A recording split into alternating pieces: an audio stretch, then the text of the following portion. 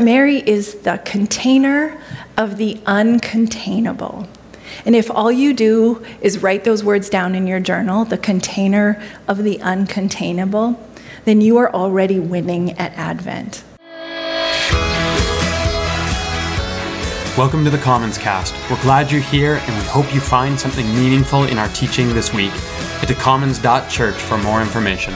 Welcome to Commons. My name is Bobby. I am one of the pastors on the team here.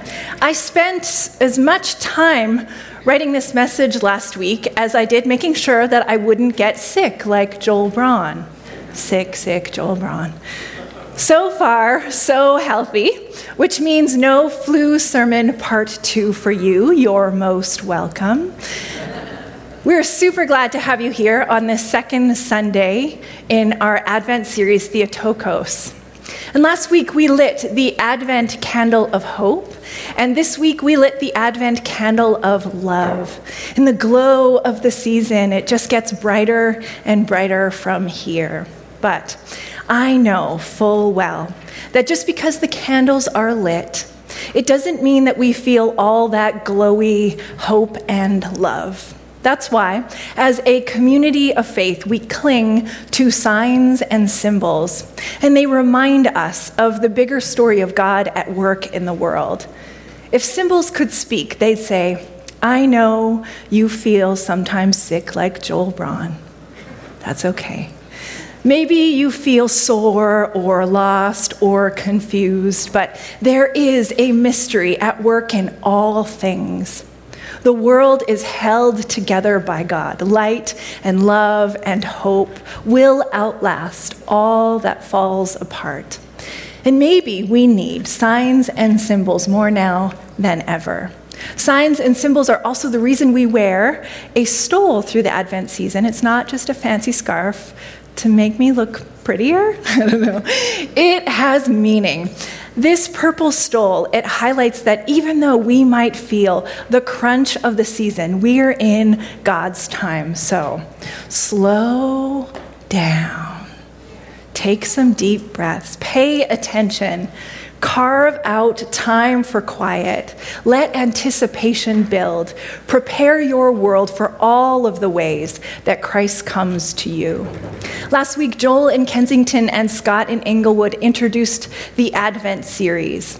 This year, we're rocking through Mary's stories backwards from the cross to the manger to take us to Christmas. And Mary had a front row seat to the incarnation, the coming of the divine into our midst.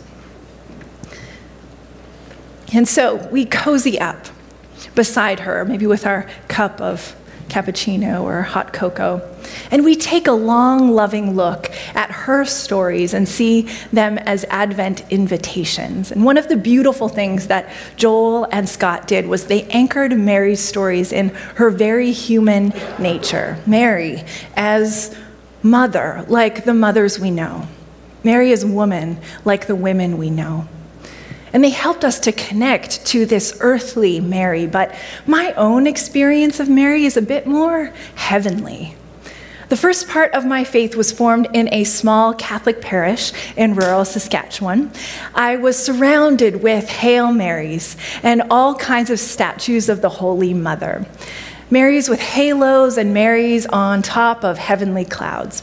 And I would not trade any of that for the world either, even though I'm a good Protestant now. Well, maybe that's a bit debatable. But today, I want to walk us through 2 images of Mary. Not 2 actual images, actual Marys, but of course just 2 images to imagine and explore the story of Mary as Theotokos. And we borrowed the Greek word Theotokos to guide us through Advent, and it is formed from 2 words, Theo meaning God, and Tokos meaning bring forth. Mary is the God bringer forth one. That's a bit of a mouthful. So she is the God bearer. And Theotokos is more than just a tricky word to say. Believe you me, I worked on it this week. Theotokos is theology. In other words, it teaches us how to think about God. And when a bunch of godly old guys in the 5th century chose the word, they said that Mary is not only the Jesus bearer, she is the God bearer. Through her, we get Jesus, whom we confess is fully God and fully human. And in Jesus, we see everything. We see what happens when the dust is infused with the divine. We see the mundane with the sacred. We see the flesh with the spirit. And before we pray and dive into the story where Jesus turned water into wine because his Jewish mama told him to, I want to show you the first Mary. This is one of the images of Mary that I connected to as a Catholic kid. And in this picture, Mary is simple, and she's plain and traditional in her blue belted tunic. And the picture I had in my bedroom growing up was in a kitschy blue frame. It had little plastic shutters that opened like a window, and eventually they fell off. And I remember trying to put my Mary trinket back together with plain old Scotch tape. And as much as I loved her for a time, she lacked dimension. And eventually I outgrew this picture of Mary. It fell apart, so I just let it go. And my childhood love of Mary, it also faded in adolescence. I was more concerned with fitting in and keeping friends and distancing myself from my family like any snooty little punk teenager. And that's fine. It's fine that I let this Mary go. It meant that she could be replaced with something more. And letting go of old ideas so that new ones can show up is a key part of human development. And it's also a big part of faith. And in the story we read today, we will see how Jesus is replacing the old to make way for the new. And maybe as we start this Mary story, you can think of old ideas of God, or even of yourself, that you want to let go so that new ones can begin to surface and take up a clearer space in your heart. And maybe you've grown tired of an image of God as a parent who just keeps getting after you, a distant God who only shows up to point out your shortcomings. And maybe you're totally done with that voice in your head that says you're not enough. You don't have enough to ever be enough. And maybe some ideas you hold about God and yourself, they're flat, and they're pale, and they are boring. They're falling apart and beyond repair. And maybe you're ready for the voice of love to coax you out of the sidelines and say, yes, you can do this. You have everything you need. It's time to set out and offer yourself to the world, because that is what Mary does with Jesus, her son, in John chapter 2, and it's a very good time. So let's pray and then get into it. Loving God, as we gather around the story of Jesus turning water into wine, will you remind us of all of the ways you come to make things new? This is a story and a work that you do from the inside out, from the sidelines of the party, in and through the people you call to help realize your shalom in our midst. And as we consider how you, loving God, come to us as a child and grow in us as Savior, and show us how to share your love with others, will you quiet the noise of the season? Will you still the anxiety of the world? Oh God, will you still it? And will you draw us into your safe embrace and send us out with deep compassion and with grace upon grace? Amen.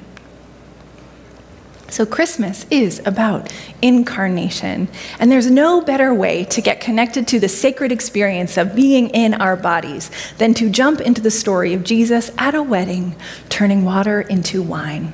So here's the first half of the story. On the third day, a wedding took place at Cana in Galilee. Jesus' mother was there, and Jesus and his disciples had also been invited to the wedding. When the wine was gone, Jesus' mother said to him, "They have no more wine." "Woman, why do you involve me?" Jesus replied, "My hour has not yet come." His mother said to the servants, "Do whatever he tells you." Nearby stood 6 stone water jars, the kind used by the Jews for ceremonial washing, each holding from 20 to 30 gallons. So here we are at a wedding in Cana, a poor rural wedding at that. And if you've been to a small town wedding, you might know that things haven't changed too much in 2,000 years. Everybody shows up. Neighbors, strangers, drunk uncles, weird kids from high school, and in this case, the Messiah and Savior of the world, along with his band of misfit disciples. It starts off as an ordinary scene that's about to burst with all kinds of extraordinary meaning, and 2 points about language to clear up right away. First, here, woman means no disrespect. In the ancient world, the word gunai for woman, it was a polite title. It's less, "Woman, where is my supersuit?" and more, "Woman, I see you and respect you." In a patriarchal culture, Jesus always addresses Mary and other women with total respect. And second, in John's gospel, hour means the end. Jesus' hour is his death and his resurrection and ascension. And this little exchange between Mary and Jesus, it has backstory that is impossible for us to access. We're talking about a mother and her son, after all. But if we were to listen in on the negotiating of this moment, of this hour, it would sound like this. Mary, she turns to Jesus and she says, "They don't know it yet, but the wine is almost gone."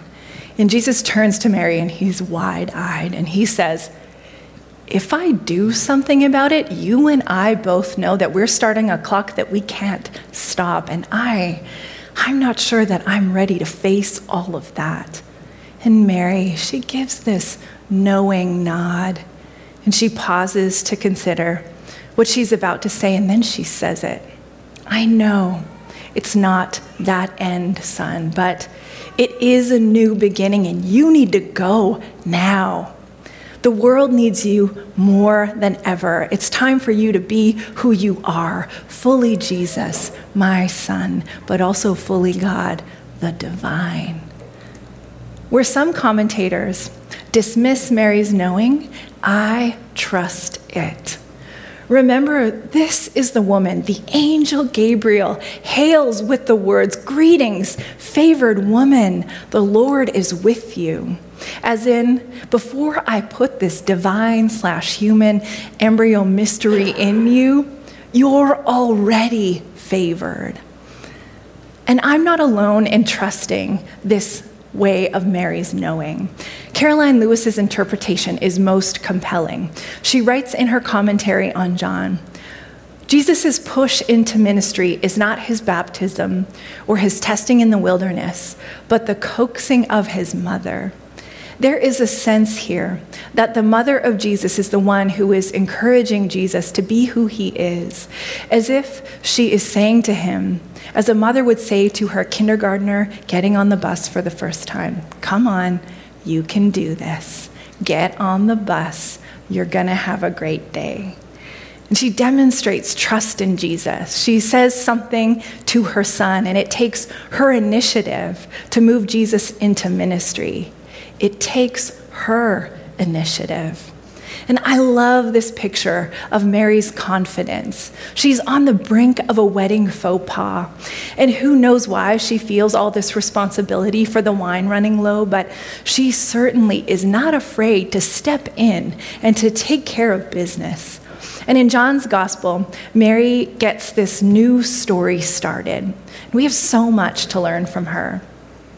If you sense that it's time for a new story in your life, one with new ideas about God, new expressions of trust in yourself and the people you care about and the people who care about you, new encouragement to step in and take care of what needs to be taken care of, then this Advent, may you find the confidence to trust yourself like Mary. And there's one more thing I want to say about Mary's knowing. Mary knows what to do when she's faced with this moment of scarcity. And this is the best place to start in a pinch. Just paying attention, knowing when something is up, and asking good questions. Like, what is missing in my life and in the world, truly? Like, what feels scarce? And Mary said to Jesus, "They have no more wine." Even though Mary's words are about wine, they're always about so much more than wine. And even if Jesus isn't quite ready for this moment himself, Mary knows it's time. And how often do we face scarcity in a situation and turn to God inviting Jesus' action? And don't roll your eyes at me. I mean it. How often are we, A, even aware enough when we're feeling threatened or empty or incomplete or just scared, and B, able to get out of the way of our pride and of our shame, of our self-preservation, to say that we need help? It can be hard to face scarcity in the folds of our life.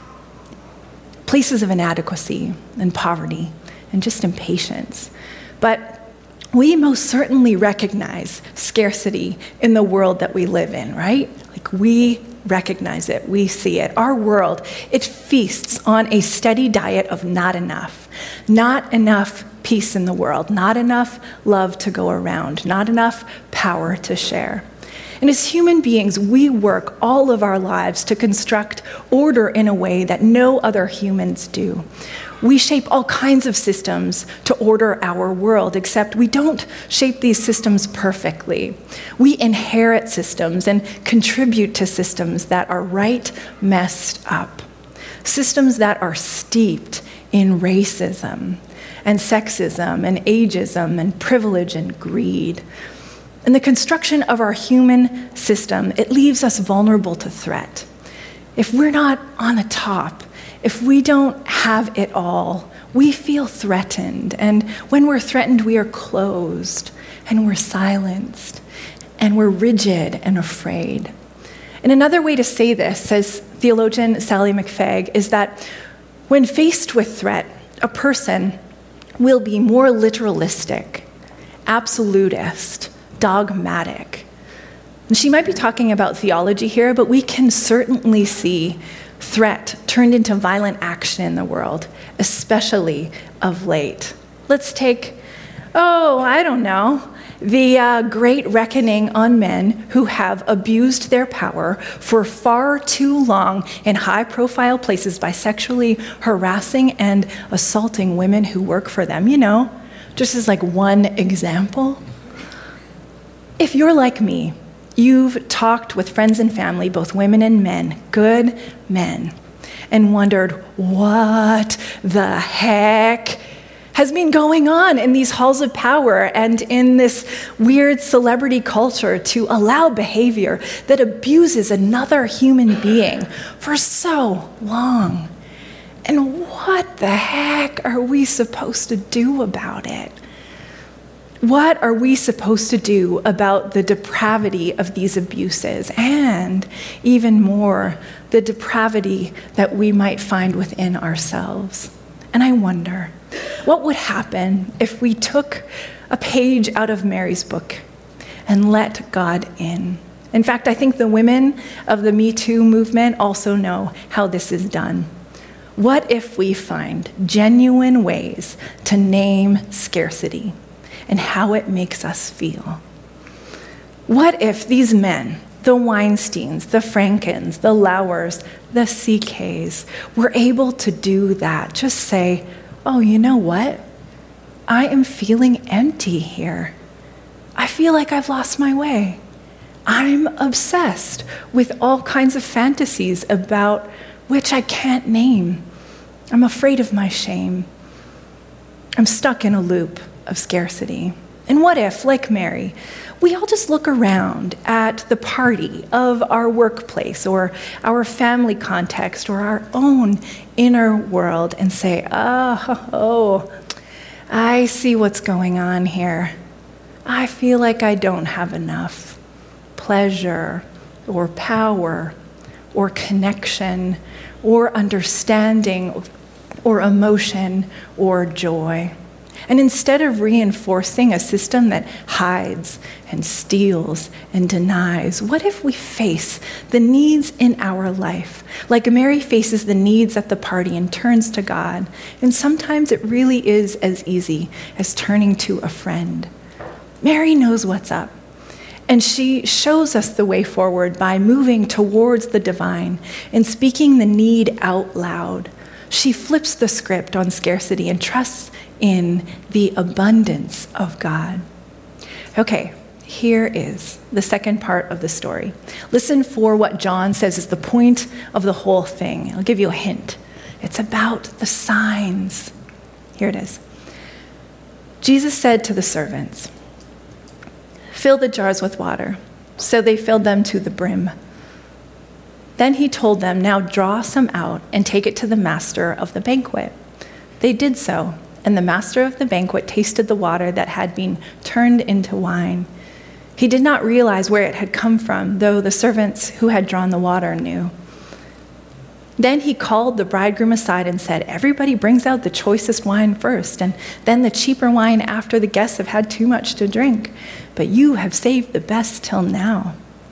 What Jesus did here in Cana of Galilee was the first of the signs through which he revealed his glory, and his disciples put their faith in him, believed in him. It is helpful to remember the power of Jesus' action here. Jesus doesn't preach a message. He doesn't go off on the nature of the divine. He doesn't even take up this central place in the scene. He works from the sidelines. He moves the players around to be instruments of this water to wine sign. And so the story goes like this. Over on the sidelines of the party, Jesus just bows to the maker and turns to the servant and says, "Hey, psst, you. I know you're a behind-the-scenes kind of guy, but will you just do me a little favor and fill these big jars with water? Fill them right to the brim." And maybe for this servant, there is just something about the request that felt like the most important thing he'd ever been asked to do. So he carefully sets down his stuffed mushroom platter and does what Jesus requests. And after he fills the jars, he asks Jesus, "What's next, boss?" And Jesus says with a twinkle in his dark eyes, "Draw some out and take it to the head waiter." And the servant says, "The water?" And Jesus says, "Just trust me here." And the next thing you know, the head waiter is sipping the wine, and he is baffled by the quality of the beverage, asking the groom, "Did you get the bottles mixed up? You're supposed to serve the good stuff first and the cheap stuff last." And by then, the servant who is in the know, he looks over at the man who made this water into wine, and he sees that he's already tied up in another conversation about who knows what. Whatever it is, he is giving it his total attention. He's talking with his hands. He's throwing his head back in laughter at another person's joke, and he's sipping that wine. The wine that he made out of water in some kind of sacred science. Remember the text. It read, "You saved the best till now." And little did they know that they had almost run out altogether. But maybe with the Son of God at the party, they were never as close to disaster as they thought they had been. The source was in their midst. And the thing we need to be mindful about in John's gospel is that all of these everyday objects are symbolic. They are like icons in the way that we're familiar with icons in our online world. We click on them every day and they take us somewhere else. I touch the Instagram icon on my phone countless times a day, and I am transported to the world of 812 friends and followers. Mary is in a big symbolic story, one where the old way is being bypassed for the new, where the wedding represents the messianic days and the stone jars, which now hold the best wine, represent the fruitfulness of Jesus' ministry after barren centuries of religious practice. The water to wine sign is about abundance. It's about the best arriving just when you thought you were running out of wine, of patience, of time, of reserve, of wisdom, of control, of provision, of hope, of joy, of love. And it's so easy at this time of year to think that abundance is about accumulation, not simple celebration. And it's so easy to think that abundance is about new things rather than things being made new. And it's so easy to think that abundance is about getting what's yours rather than giving it all away. And the prophets, they talk about this time when the Messiah would come and abundant new wine would drip from the mountains. It would flow from the hills. And it's never just about the wine. It is a sign of God's abundance. God is the one who is abundance, not the stuff we sip or purchase or crave. God is abundant. And John was obsessed with telling the world that Jesus is the Savior who shows God's love for all. And the Gospels tell story after story to say, you used to have to work so hard just to reach up to God, but now God has come to reach out to you. While Mary doesn't appear in the middle section of this story, there is this picture of Mary that draws out this kind of scene so pregnant with God's abundance. And it's my second picture of Mary. It's an icon called Our Lady of the Sign. And if you're not in the room but listening online, I encourage you to Google image search that icon, Our Lady of the Sign. And I love this icon because it portrays what the story in John chapter 2 is telling us, that when we let God in, like Mary did, we'll see that God is taking up space right in the middle of our existence, that there are all kinds of signs pointing to God's abundance. Remember, an icon, it invites us in. We pass through it into a deeper reality. And here, in this icon, Jesus is depicted within Mary as a grown man. He is clothed in glory to signify, in gold to signify his glory. He holds a scroll to signify that he's the teacher. He's the one that guides the way. And in facing us directly, Jesus and Mary invite us into the story. And the vanishing point of an icon, it moves outward to draw us inward. Heaven and earth are together here. The God-man sits within. And in the prologue to the Gospel of John, we read Jesus' words, "You will see heaven open and the angels of God ascending and descending on the Son of Man." And some of these ancient icons of the Virgin of the Sign have a Greek inscription that is almost impossible to translate due to some wacky Greek grammar. But the closest to understanding what it says, how it describes what you see, is that Mary is the container of the uncontainable. And if all you do is write those words down in your journal, the container of the uncontainable, then you are already winning at Advent. There's so much in them. And in an essay called A Space for God, Robert W. Jensen writes, "It is of course the heart of Christian faith that God's presence in Israel is gathered up and concentrated in Emmanuel, God with us. And in this, one Israelite's presence in Israel, he is in person, the temple's Shekinah, the glory. He is in person, the word spoken by all the prophets. He is in person, the Torah. And if that is so, then the space delineated by Israel to accommodate the presence of God is finally, get these words, reduced and expanded in Mary's womb, the container of Emmanuel. In other words, God will use a woman's womb to grow the Messiah.